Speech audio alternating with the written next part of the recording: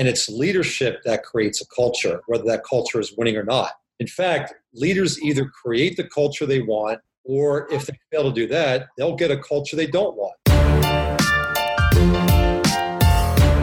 You're listening to the Flip My Funnel podcast, a daily podcast dedicated to helping B2B marketing, sales, and customer success professionals become masters of their craft. Today, you'll hear an episode from our Takeover Tuesday series. Every month, we ask a different practitioner or thought leader to host a series of interviews that cover a specific theme that's relevant to our community.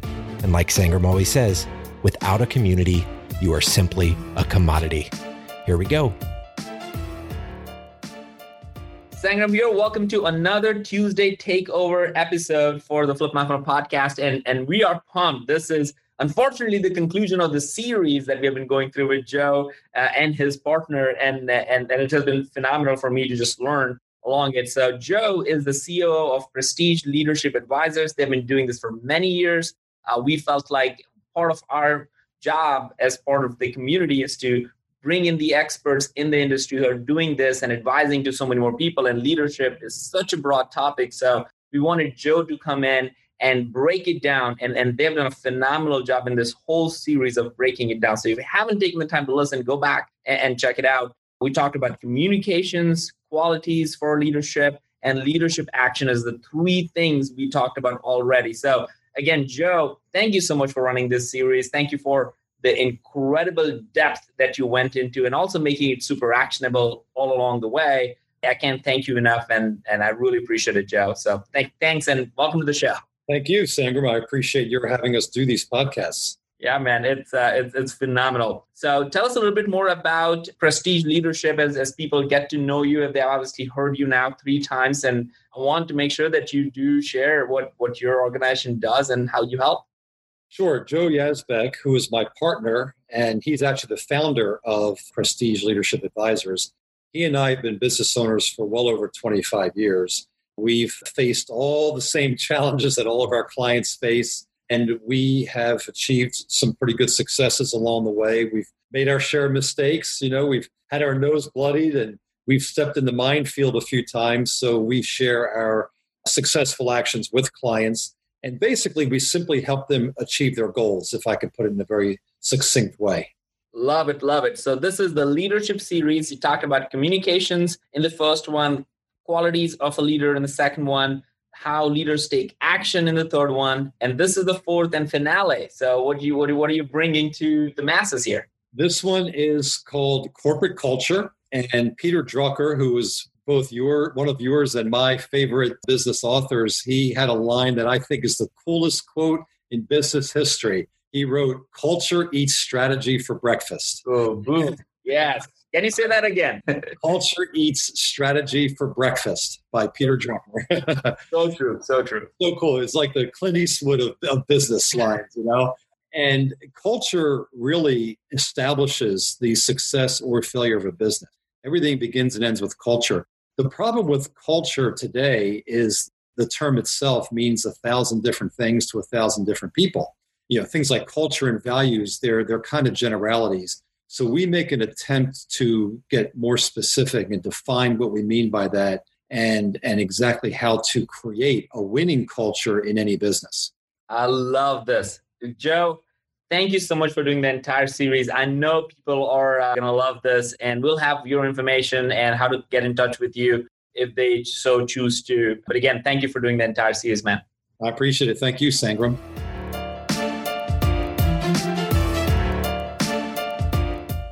Hello, I'm Joe Kerner.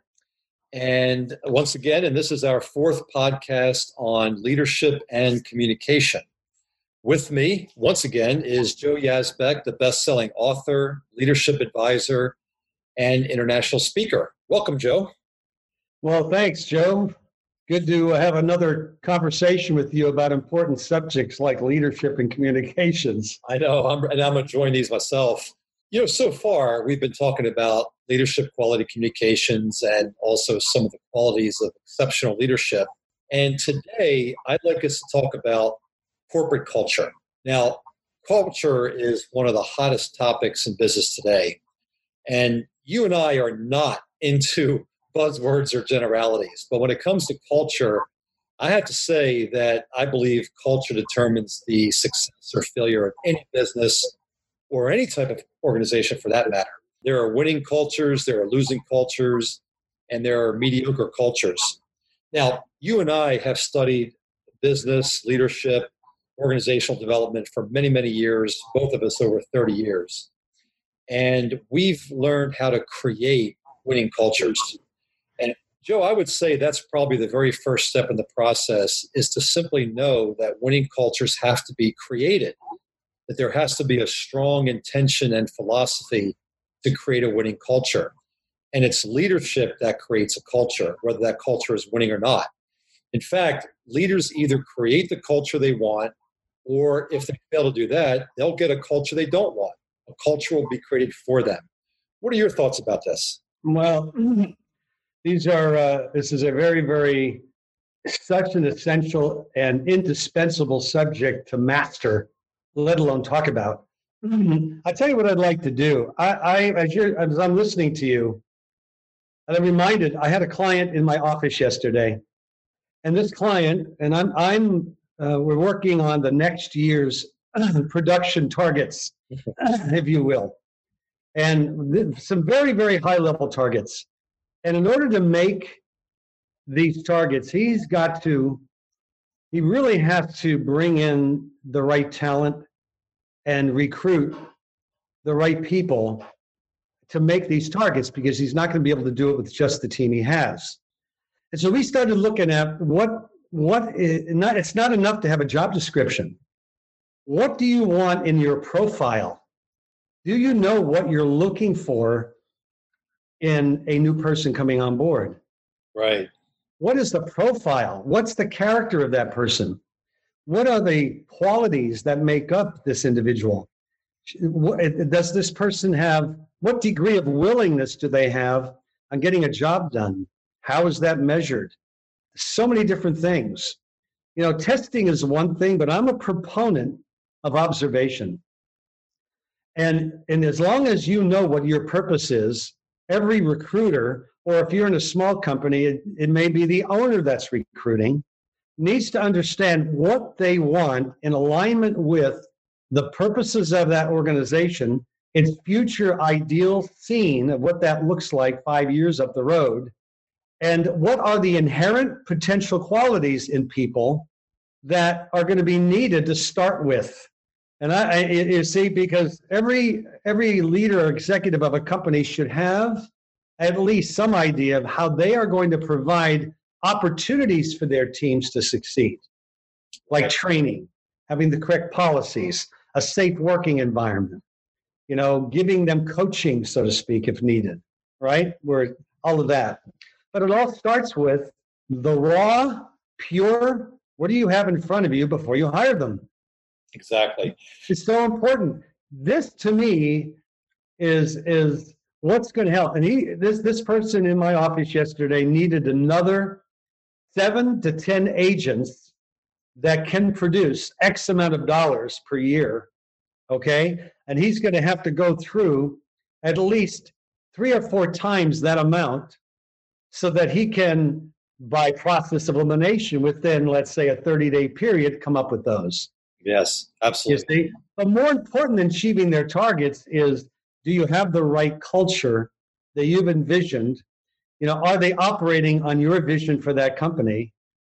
Is this team, open to solving problems, not giving you problems? Are they contributing happiness to the organization? Call it the happiness factor. Like, I love it when a team member takes another team member aside and asks a question like, "Hey man, how you doing today? You need help with anything?" Wow. That's a great culture. Exactly. Joe, you have raised half a dozen critical, vital points. And you're so right. You and I, of course, we're big on the fact that purpose is the number one and first ingredient. But right behind that is people. A company can offer a fantastic product or service. But if they don't have the right people, that company's going to go bankrupt very quickly. Because sooner or later, some other company is going to imitate that great product or service, and they may do a better job if they have better people. So you are spot on that is probably the most important ingredient to a culture. You talked about the leader having it firmly in mind what the culture is, and that's really where it starts. Has the leader or any business owner or executive, have they even given any thought to what culture do they want? I think many, many business people have this idea that kind of the culture just sort of happens. It just sort of evolves. And you and I don't see it that way at all. We believe creating a culture, and it starts with the definition in our own minds. Yes, I think that leaders create their teams. Yes. Or they make their teams happen by design. Well, they should be. Ideally, that's true. But you and I have seen all too often where the leaders don't create it by design. They just bring people in for the sake of filling job positions without any thought as to who they're bringing in, as you pointed out earlier, and or keeping people around who maybe turn out not to be the right people. How often have we seen that?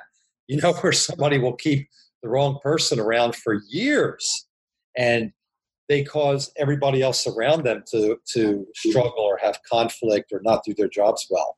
So you're absolutely right. It starts with an actual definition. Defining a culture is very much like defining a goal. You have to have an exact goal in mind. It has to be completely defined.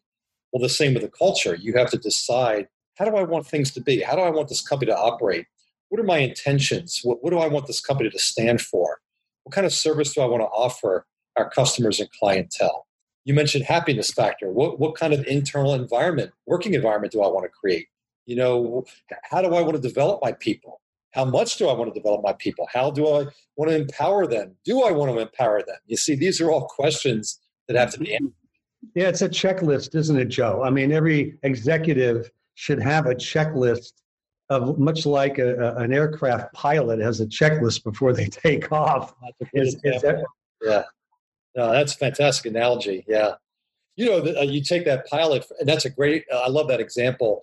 Let's say a pilot has been a captain for 25 years. He or she has flown millions of miles, and yet they still take this piece of paper on a clipboard and they literally check off with a pen or pencil each and every item. And why do they do that? Because lives are at stake, and they can't afford to leave to memory or chance that these things won't get looked at, right? And yet business is very sloppy on this point. Checklists are old school, they're old fashioned, they're not sexy, they're not high tech, and yet things fall through the crack if there isn't a checklist. And lives are at stake. At least economically, right? Well, economically, when you think about it, I've heard of nightmares. I've had people tell me nightmares about what they've experienced in other companies where, suicides occur because of oppression, or there's so much oppression within a company, and their HR departments are completely inept because they're not holding firm, what their rules and policies are. But I truly believe, what you're saying there has to be part and parcel of anyone who's even considering opening a company. In fact, one of the very first questions that I have anyone who's interested in getting help or being mentored through our company, our company trains leaders, executives. I give them an assignment before they become a client. What is your ideal life and career? Oh, that's a great question. Describe it. What does it look like? And describe it as though it's happening in present time. If you don't have a vision of what your career in life is supposed to be in some dream, it's not some euphoric dream. It's your dream. People have a dream. They want their dreams to come true. And people live an entire life without even dreaming. Exactly. You see, so as a business owner, describe the kind of talent you want, the kind of people you want on your team. Describe the kind of environment that you would like to have. I think that some of these major corporations, that have this image of being very trendy, innovative, like Google, etc. Somebody thought about the environment they wanted there, and they put policies in place. or they made these part of the beginning company manual of this is what this company's about, or they took a course in this is the XYZ company culture. This, we need you to understand this.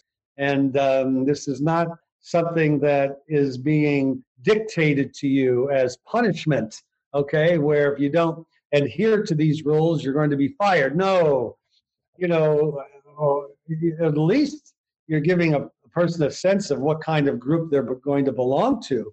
Exactly. Maybe even a history. What's the history of the organization? Who founded it? What principles was it founded on? These are the ideals that bring in what I would call a corporate spirituality. Mm-hmm. It's got a corporate, non-material part. It's the philosophy that, let's say, like the founders of our country put in the Constitution. It's what the founders of the company put together in their policy manuals to say, we don't want our business to turn into this. We want it to remain this for the future. Exactly. Well, I'll tell you, I love that term you just coined, corporate spirituality, Joe. You should trademark that. I love that. I think that's a great way of putting it, for sure. Many years ago in one of my companies, we had started off very, very well, very fast. It grew like wildfire. And then after about year 4 or 5, we kind of got a little bit complacent. And so for a 2-year stretch, things were kind of lagging and sort of getting a little bit mediocre or whatever. And I realized this was happening. And so I thought, okay, it's time to repurpose ourselves, go back to the basics, go back to the fundamentals that made us good in the beginning. And I started working on our corporate culture. And 2 years later, I had developed a 211-point checklist. Wow. Yeah, and it took almost 2 years to get each and every one of these points in place, but it was worth it. For that 2-year period, the company started to grow again, and I was just getting each one of these points in place one at a time, maybe 3 at a time. But imagine that, 211 points went into creating our company culture. But if it wasn't an intended, pushed on, with attention put on it, nothing would have happened. This Correct. Had to be created. Yeah, that checklist perhaps needs to be a published book or article or seriously, because it's sorely needed. I like that idea. I love checklists. Me too. Yeah, I know. It's kind of a compass. It keeps you always pointed in the right direction, and it gives, it's like a GPS in a way for a company. That's very true. And, unfortunately, sometimes what's considered old school or old fashioned gets dropped out, even though it works great, even in the modern world. And I think checklists are one of those things. Several minutes ago, you mentioned a job description. I think that's another thing that has dropped out. And certainly, a modern job description can be much, much better than it used to be. But I think that people need a very full description of their job, starting with what's the purpose of the company, what's the purpose of your job, how does your job relate to the purpose of the company, how are you actually contributing to the success of the company, and what's the end result you produce that contributes to the end result the company sells to its clients. These are all important. This, in my opinion, is what causes people to be engaged, and not having these things is what causes people to be disengaged. What do you think? Well, Joe, you have such an incredible expertise, and I've seen you in action, and I've seen you with clients that we have mutually worked on, where you put so much order into these companies by just that concept alone of the questions that you just posed. What's the purpose? What's the valuable product? How does it relate? And it gives each of them a sense of value of what they're passing on from one department or division to another has so much value to it, you see. And organizational development is not easy, but when you develop the organization well, like you've shown over almost 30 years now, I would think, you can create a culture that is operating on the same rules of the game. Exactly. Otherwise, everybody's got their own ideas, and it's just a crapshoot, and you're creating so much noise and very little gets done. Exactly. You look at the most successful companies, and I'm talking about the ones that have genuine, lasting success, and not just monetarily, but in every other way, like a Berkshire Hathaway or an Apple when Steve Jobs was around. They had a very tightly knit culture.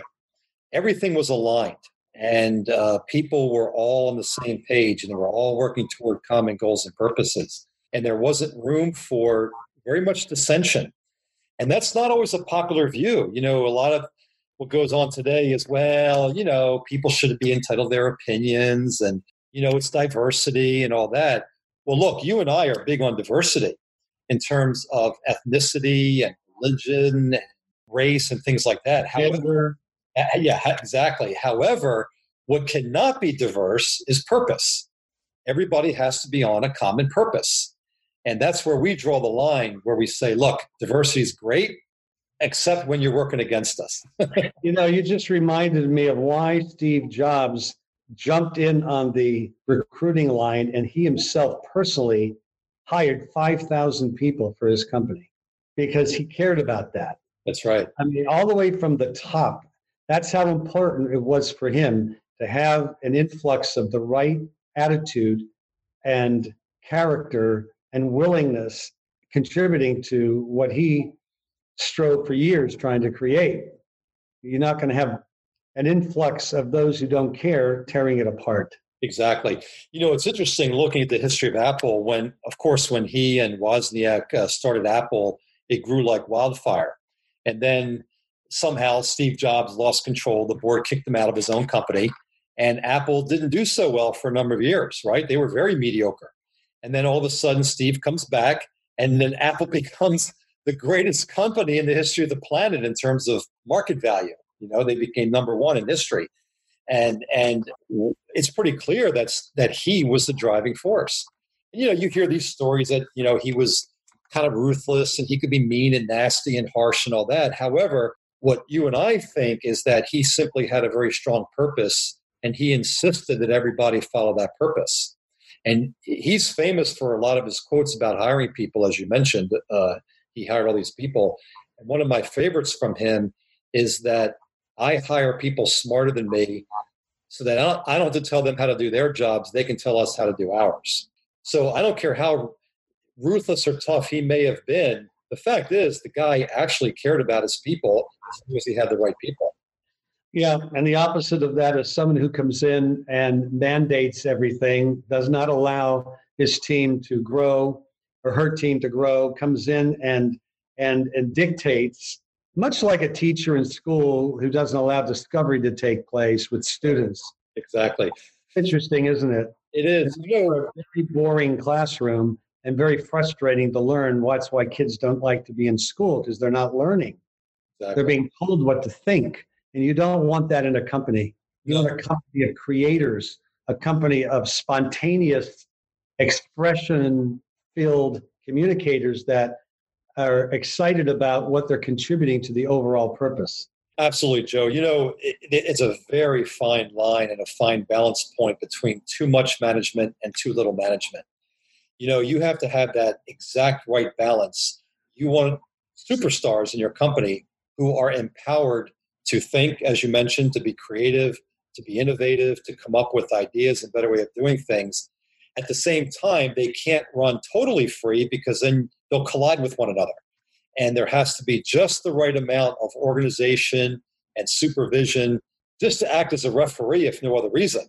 Because even the greatest group of people are still going to have disagreements occasionally. They're going to have an occasional conflict, and somebody has to sort that out. So one of the things that we do is that striking that balance point. What's just the right amount of organization and structure? What's just the right amount of management without micromanaging or without causing people to have chaos in their midst? And that's the art of management, in my opinion. And it is an art, and that's exactly right. And an art form, like any art form, it has to have a proper conception right from the very beginning. Exactly. It's a creative process. What is this thing? What does this company need to look like before it's even constructed? It's like Joe, you have a master's in engineering. And I love the approach where you've got to make a design of something, construct it, get a sense of what this thing is going to look like. This is pretty much what art is. In architecture, in design, in engineering, you have how something is drafted or designed, and what does it look like, and with measurements, it's even given the mathematics of it all. That's right. And why should constructing a company not be given the same importance? Exactly, Joe. And that's a missing ingredient, in my opinion. What you just said. Most companies do not approach themselves that way. Most companies start out with a good product and service. And they think, well, as long as I have a good product and service and deliver it well, that's all it takes. That may have been true longer ago, but in today's world, that is not the case at all. There's a lot of ingredients that go into a successful company, and even more ingredients that go into a successful culture. There's at least 20, 25 ingredients that make up what we consider to be a winning culture. And it's like a jigsaw puzzle. These pieces have to fit together just so. If any piece is missing or any piece is turned sideways, it ruins the whole picture. Yeah, when it's so true. It is so true. You've got to know what the ideal company looks like to know if there's something out, if there's something missing. You're not going to know something is missing if you don't know what's supposed to be there. And you and I have had enough years of training clients and coaching them to know that you've got to ask them questions. They don't even know why those questions are being asked until they wouldn't know to ask those questions. Now they're looking and going, oh my God, I don't even have that in place. Quality control? Why do I need that? Right. Or a system of rewards and penalties where I'm bonusing people for production and penalizing them for non-production. Oh, you mean to tell me there's an ethics and justice system in my company I need to make sure of? They don't even know. They're not. And so these are some of the things we have to be, as trainers of leaders, aware of, that there are certain unawarenesses, or there's certain things that they're unconscious about their unconsciousness. That's right. I know. Yeah.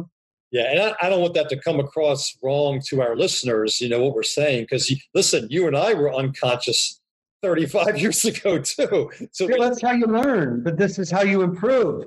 I say, and I've done enough of public speaker training in my life to know that you have to wake people up for them to hear your message. You've got to wake them up. But what are you waking them up with? Wake them up with what they're not facing right now. And that's the challenge that they have that has pain connected to it. Anybody listening right now, if you're having a problem, if you don't know what the reason is for that problem, well, then the thing to do is do something about it. Something can be done about it. Absolutely. Otherwise, it's going to get worse. It's not going to get better. That's right. And that's why you want to seek a mentor, an advisor. This is not a sales pitch. You've got to be open to accepting help and to find out how to overcome it, because one doesn't overcome it on their own. It takes a team to build a dream. That's for sure. Joe, you touched on a good point when you talk about mentors. The most successful people in any field of life all had close mentors. Even in sports, for example, Michael Jordan and Tiger Woods have had coaches. Michael Jordan employed 2 coaches to help him. And here's a guy who many people consider the greatest basketball player of all times, and he employed coaches even at the height of his power. So if Michael Jordan feels that he needed a coach, well, then all of us lesser mortals, certainly we could use some help once in a while. So absolutely right. We never rest on our laurels, and you have to lead by example.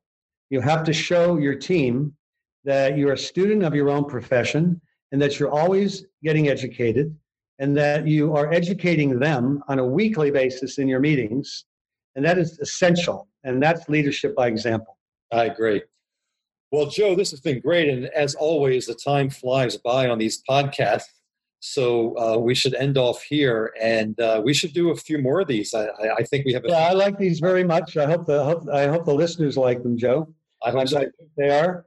And looking forward to continuing to have conversations like this for the benefit of our listeners. All right. Well, thanks for all of your great insights, Joe. And thank you for yours. Pleasure always having this conversation with you. You've been listening to the Flip My Funnel podcast. To make sure that you never miss an episode, subscribe to the show in your favorite podcast player. If you have an iPhone, we'd love for you to open the Apple Podcasts app and leave a review. Thank you so much for listening. Until next time.